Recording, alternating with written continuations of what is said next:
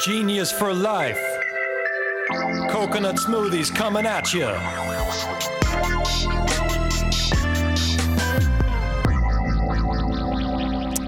Hello there. Welcome to episode 42 of 15 Minutes of Genius.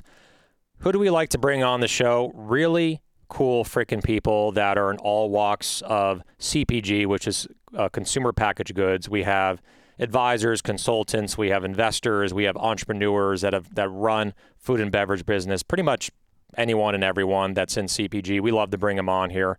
And this guy, we go way back about at least 4 or 5 years, been kept in touch. We worked together at Basemakers for a year or two.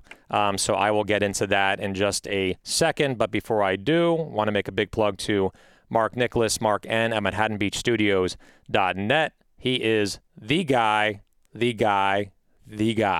That's it. There's nothing else to say. He is controlling everything here except me to an extent, maybe a little bit, but not too much. I got some freedom here. So let's roll into our guest, Jake Savage, the man, the myth, the legend. He is the founder of Jake Savage Co. I like to say consulting company. Little bio on him. Jake discovered his passion for persuasive communication in 2007 when he got a job as a door-to-door sales rep. Since then, he's knocked on nearly 100,000 doors. That's like the Guinness Book of World Records right there. That's a lot. Yeah. It's a lot. He's sold it would be harder to do in this environment, right? He's sold millions of dollars worth of products. He's led his own sales team to the Inc. 500 list of fastest growing companies in America twice. Today, he hosts the podcast Persuasion School, which is very important in sales. And he has his own consulting firm teaching nonprofit fundraising teams how to win bigger donations. Jake, how you doing, man? I am doing well. Good to be here. How about yourself, Alex? Doing really good. I think we're accidentally wearing like the same like blue plaid shirt, unless my eyes are deceiving me. Yeah. We're just, connected. Amazing shirt. You look great. You too. Yeah. Your shirt's amazing as well. Great minds think alike here. So absolutely right, man. All right. Well, I met you when we were working with Basemakers a few years back. I think we hired you guys for Southern California, hitting Whole Foods and a bunch of other stores. Max Bauman, awesome guy, the owner, CEO of Basemakers. So you departed from Basemakers. I know that was your stint in CPG. Tell us, I guess, your story, right? You started in CPG, you worked for Basemakers, you were the president of the company, and then now you are, freelancing and have your own company. Tell us your story of going from CPG to where you are now in consulting. Yeah, that story starts, I would say, about maybe 3 or 4 years ago. I was still the president of Basemakers at that time and was really loving what I was doing. I mean, I've loved every aspect of working with Basemakers. It's been an incredible opportunity and experience getting to build and train a team of salespeople around the nation. That's been a lot of fun. I think it started to really broaden my perspective on what could be possible, I think, for everybody and also for me down the road. Being able to help somebody that is struggling as a salesperson on the verge of quitting, going from that stage to being able to close deals left and right, making their way to second, third, top of the list. It's incredible to watch that. And it's also just, I think, eye-opening to, sales just in general is one of the most important aspects of life, being able to communicate your ideas and sell your ideas. And so if I could help these people at Basemakers accomplish that, I started to think maybe I can take this a little bit further and help everybody, whether they're salespeople or just kind of the masses, be able to get more of what they want in life. Things like deals, donations, or dates even, or raises or promotions, or navigate job interviews. So I started thinking about 3 years, okay, if I were to do this, what would that look like? How could I help more people in addition to the team at Basemakers? And I thought about getting into sales training and becoming a sales consultant. And I started to pursue that path for a little bit. But long story short, in 2012, I spent 6 months living in Eastern Europe, in Moldova, and had a lot of firsthand experiences with human trafficking. And it was a wild chapter of my life, but I ultimately, through a series of events, realized that I wanted to fight human trafficking one day, but didn't know how. And just spent all this time knowing that that was what I felt like was my calling. And then I had my craft, which was sales training, and just couldn't find a way to combine the two. Mm-hmm. So it wasn't until a year ago, I said, forget sales training and being a consultant for other companies. Why don't I leverage this corporate sales experience that I've got to help nonprofit fundraising teams win bigger donations? Because when the donations stop flowing, sometimes the mission has to go on pause. And when you're fighting things like human trafficking, you can't really afford to have the mission go on pause. So that's really where the idea came from. And then it took about 2 years of me building some traction and getting to the point where I felt confident enough to make that leap. So today, I'm still the chief sales officer at Basemakers, and I'm there part-time. I'm a part owner of the company, but I'm spending all my time and efforts trying to work with nonprofits, and specifically anti-trafficking nonprofits, if possible. It's really great. I mean, it's a really, really powerful story where most people in general just go hardcore business, right? Like sell, selling a product, selling something, which, products change people's lives, right? If it's healthy, right? Like a food or beverage that is functional and great for you and clean.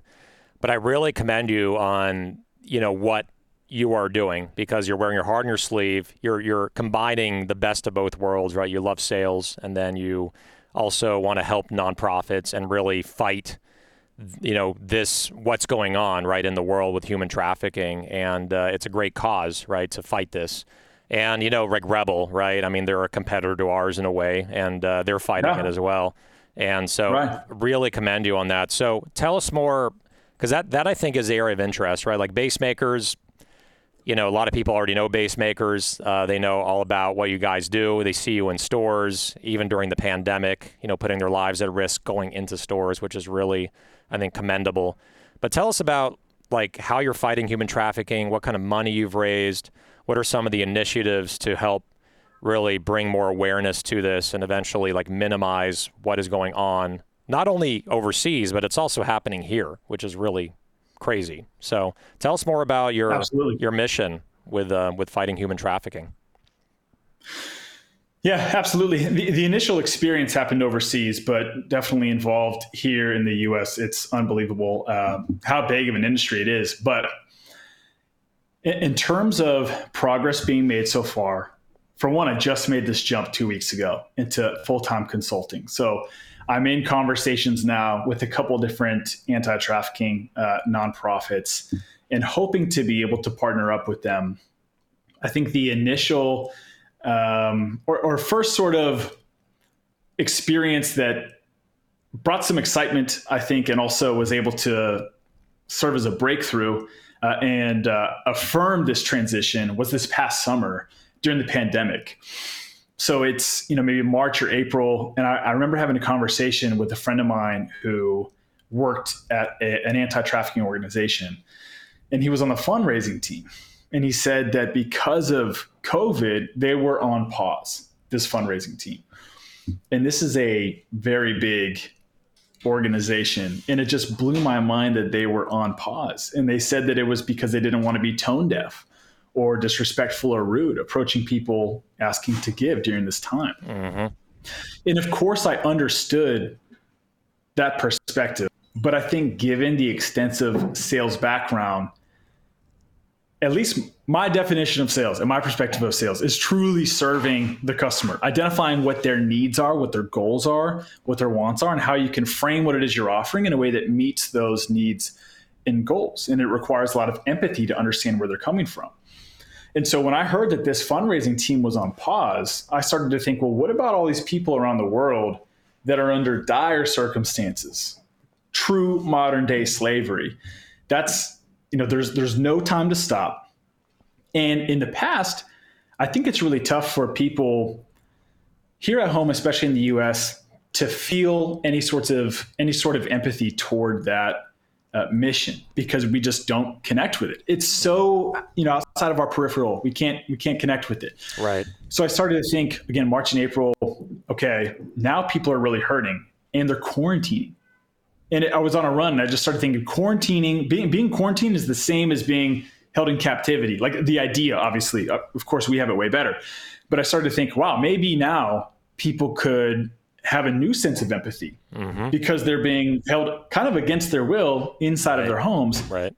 What if it clicked? I think it could click. And so I started this GoFundMe campaign and said, hey, let's all do a virtual marathon or virtual run. And you pay to jump in, and 100% of the proceeds will go towards anti-trafficking organizations. Because I had this thought, I feel like even though it's tough and people are losing jobs, I think it will click and I think people will give. And so people started to give. And this GoFundMe made it to $500, $1,000, $1,500, $2,000, $3,000, $4,000. And then once it got a little over $4,000, a very large anti-trafficking organization saw my videos on LinkedIn and social media and said, wow, we can't believe this is working. In the middle of a pandemic, can we adopt this idea? And with our leverage, we'll throw some fuel on the fire. We've got celebrities and pro athletes that we can help get behind. Are you okay with that? And I said, yeah, whatever we got to do to blow it up. So we did. In a course of 3 months, raised $330,000. And that funded exactly 49 rescue missions around the world. Like unbelievable. So really, it was the sales training that led me to even have that thought. Like, I get you don't want to be tone deaf, but now is the time because it's going to click for people. Like, let's make this happen. That is one hell of a story. I mean, raising well over $250,000 for this cause, donating to anti-traffic organizations. I mean, and you also there's concrete results, right? You've basically saved, you think you said 49 lives? Did I hear that correctly? 49 rescue missions. I'm not sure about the details, whether it's lives, but that's what I was told. Yeah, but it definitely trickles down to actually making an enormous difference and very likely saving lives, or at least not traumatizing people, and they don't have to subject themselves to what's going on, how terrible this is. So this is amazing. And I want to kind of circle back to your consulting company, which you just started, so congratulations. I'll send you thanks. A welcome, a stress basket of fruit to say, don't stress out too hard from starting your own business, and maybe throw in some shroomy shots or something. That's one of our guests we had. Shots. I don't know. Yeah. So anti-anxiety, anti-stress shots. But okay, I'll take it. There we go. I mean, I need them. So, but let's go into persuasion, right? You started your own consulting firm. You're on your own. You're still the chief sales officer of Basemakers, which is incredible. You're running two things at once. But I guess, just tell us, you're getting into this new venture. You got to be really good at persuading people. Give us some advice on how to persuade someone, how to listen, when to talk, when to listen, when to push, when to pull. There's all these dynamics in sales in general on being able to sell people, right? And I wouldn't say selling people is the right word, but building value so that they find value in what you're doing enough to actually carry it or buy it. So give us maybe a couple minutes of advice on selling, persuasion, straight from the guy that is super persuasive. So. I think that for your audience in particular, primarily food and bev. When it comes to selling something and persuading somebody, I mean, the biggest thing that you can do is really just to ask as many questions as possible. It's unbelievable how little questions a lot of salespeople ask these days. And that's because they have a story or a presentation almost canned. It's ready to go. You know your product and your brand like the back of your hand, right? And you're just kind of regurgitating this every time you have a conversation with a potential buyer. And at some point it becomes a numbers game. And I think in a sense, it will always be a numbers game, but I do believe that you can improve that ratio of those numbers over time by becoming more persuasive. And so what a lot of salespeople need to learn to do is to hold back on the canned presentations and do a couple things. First, when you're having a conversation with a potential buyer, whether it's in the field, you're going into a store and you're trying to expand the visibility and presence of Genius Juice, maybe get it to eye level or land a display, you need to, or if you're sitting down to meet with a buyer and you're having your sort of initial pleasantries, let your stakeholder or the potential buyer be the first to speak.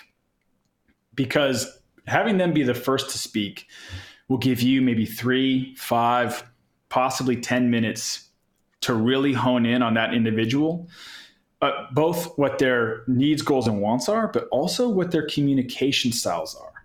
Mm-hmm. What's their volume level, their speech cadence, their tonality, their body language? What are those channels like? And I want to get to know that because I want to tap into them. I'm still going to be myself. I'm still going to be authentic, but I'm going to be the version of myself that kind of resonates the most with you. Interesting. So definitely asking the questions, letting your stakeholder speak first. And then this last thing I'll say, because obviously I could go on forever about this stuff. Right. But I love talking about this because I think it's a major mistake salespeople make, which is positioning themselves as the hero in their customer story. You know, like, excuse me, you have this problem. You've got something going on. I'm here with the cape to come in and save the day. But I think this is backwards from what it should be. Mm-hmm. The customer should be the hero. Yep. The buyer at that local Whole Foods, down the street, or maybe it's the buyer of a certain retailer or whatever the case may be. They need to be the hero. The salesperson needs to be the guide. But the guide, if we don't know what the hero wants or what they're striving to achieve, they obviously have an obstacle in front of them. How can we as the guide help them navigate that obstacle and get to the promised land? If we can do that, we'll be far more effective in every single sales interaction. Yeah, exactly. And again, this could be 50 minutes of Genius, 5-0 versus 1-5, just talking about this. And I'm already convinced that I want to have you on again, and maybe in 20 or 30 episodes later, closer to the episode 100, which we're approaching quickly. And really just share a segment on just selling, right, and persuading and how to listen. But one thing that I've realized, it's important how you say things, like how I say things. Pausing, not speaking too fast, I'm doing it right now, not talking too much. And like you said, asking really the right questions. So what I love about Zoom calls, which is becoming more commonplace now versus phone calls, right? When I meet with a buyer, which is all virtual now, I demand that it's on Zoom. I don't demand, that's the wrong word, but I definitely say we should really have it on Zoom so I can present to you, a deck. But part of that is also me just reading the person, right, and seeing what their body language is. So if I talk on the phone with them and they're losing interest, I have no idea. They're just quiet. When I see them, you can pick up so much from a person's body language. I had a buyer presentation yesterday. I'll leave them anonymous right now. But I started talking about something that I thought they'd be interested in. And the guy started looking, doing work, in the middle of the meeting. And I retracted what I was saying, and I asked him a question to pull them back in. Because what I discovered is exactly why people love coming on this podcast. Not only the visibility, people love talking about themselves. People love being asked questions. Always. People love the interaction instead of just being talked to. You're really you're in the conversation, being involved. So I really love that about that strategy. So great stuff, man. And I think, again, we're going to have you back on because we're almost out of time here, but we'll definitely, in 3 to 4 months from now, right, you're going to be knee deep in your company, Jake Savage Consulting. I'm sure you have a lot more stories of your clients and success and progress. But now let's transition to rapid fire questions. Rapid fire questions. Speaking of asking questions, right? So, but I wouldn't recommend. I would not recommend anyone meeting with a buyer to ask these questions to the buyer. Ask about what kind of velocity are you looking for? How can we add value to your set? What kind of consumer walks in your door? What kind of price point? How can we be of value? Not asking whether you like which boy band you like and what song you listen to when an unlimited amount of times. So this is different. Okay, so here we go. I'm excited. I'm ready. 1 minute or less, bunch of questions. Here we go. NSYNC or Backstreet Boys? Backstreet Boys. First thing you do when you wake up? Wish it wasn't true, but check Instagram. On your phone, right? Movie. Yeah. I think that's not even available on the computer. It's all on your phone. Movie you can watch an unlimited amount of times. Dumb and Dumber. That's exactly what the guy before us said. Taylor Really? Goggin. Yeah. Said the same exact Cool movie. guy. Okay. That's amazing. Guys, you guys think alike. You should get them to Basemakers, man. They just launched in Whole Yeah. Foods. Song I'll you reach can out. and talk about commonality, right? That's all about the sales, right? We both Yeah, love Dumb and absolutely. Dumber. You know, will you hire me? I'll definitely reach out to him. Yeah. Yeah. Have the subject line say like, "You like Dumb and Dumber too?" Like he'll respond. Killer Boots, man. Yeah. Song you can listen to an unlimited amount of times.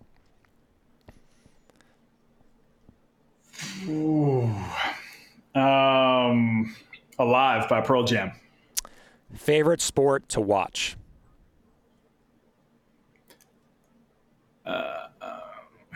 I would go with skateboarding. Okay, you're taking way too long. Zoom, Microsoft Teams, or Google Meet? Zoom. What is your spirit animal? Panther.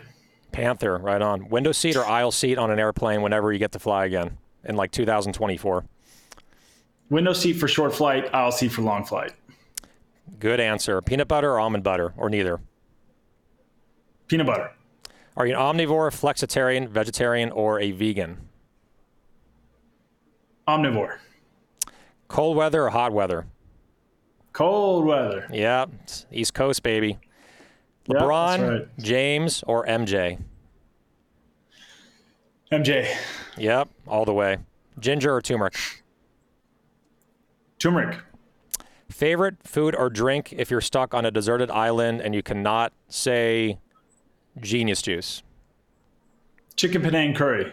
Chicken panini. You had that like ready to go. Like that was really quick. Wow. Think about it all the time. Yeah.